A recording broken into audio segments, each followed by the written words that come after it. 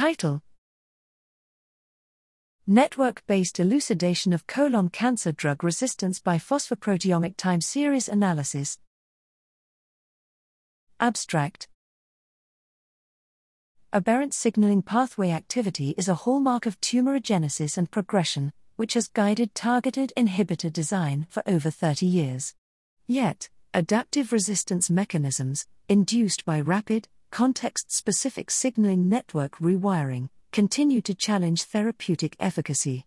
By leveraging progress in proteomic technologies and network-based methodologies, over the past decade, we developed VESPER, an algorithm designed to elucidate mechanisms of cell response and adaptation to drug perturbations, and used it to analyze 7-point phosphoproteomic time series from colorectal cancer cells treated with clinically relevant inhibitors and control media.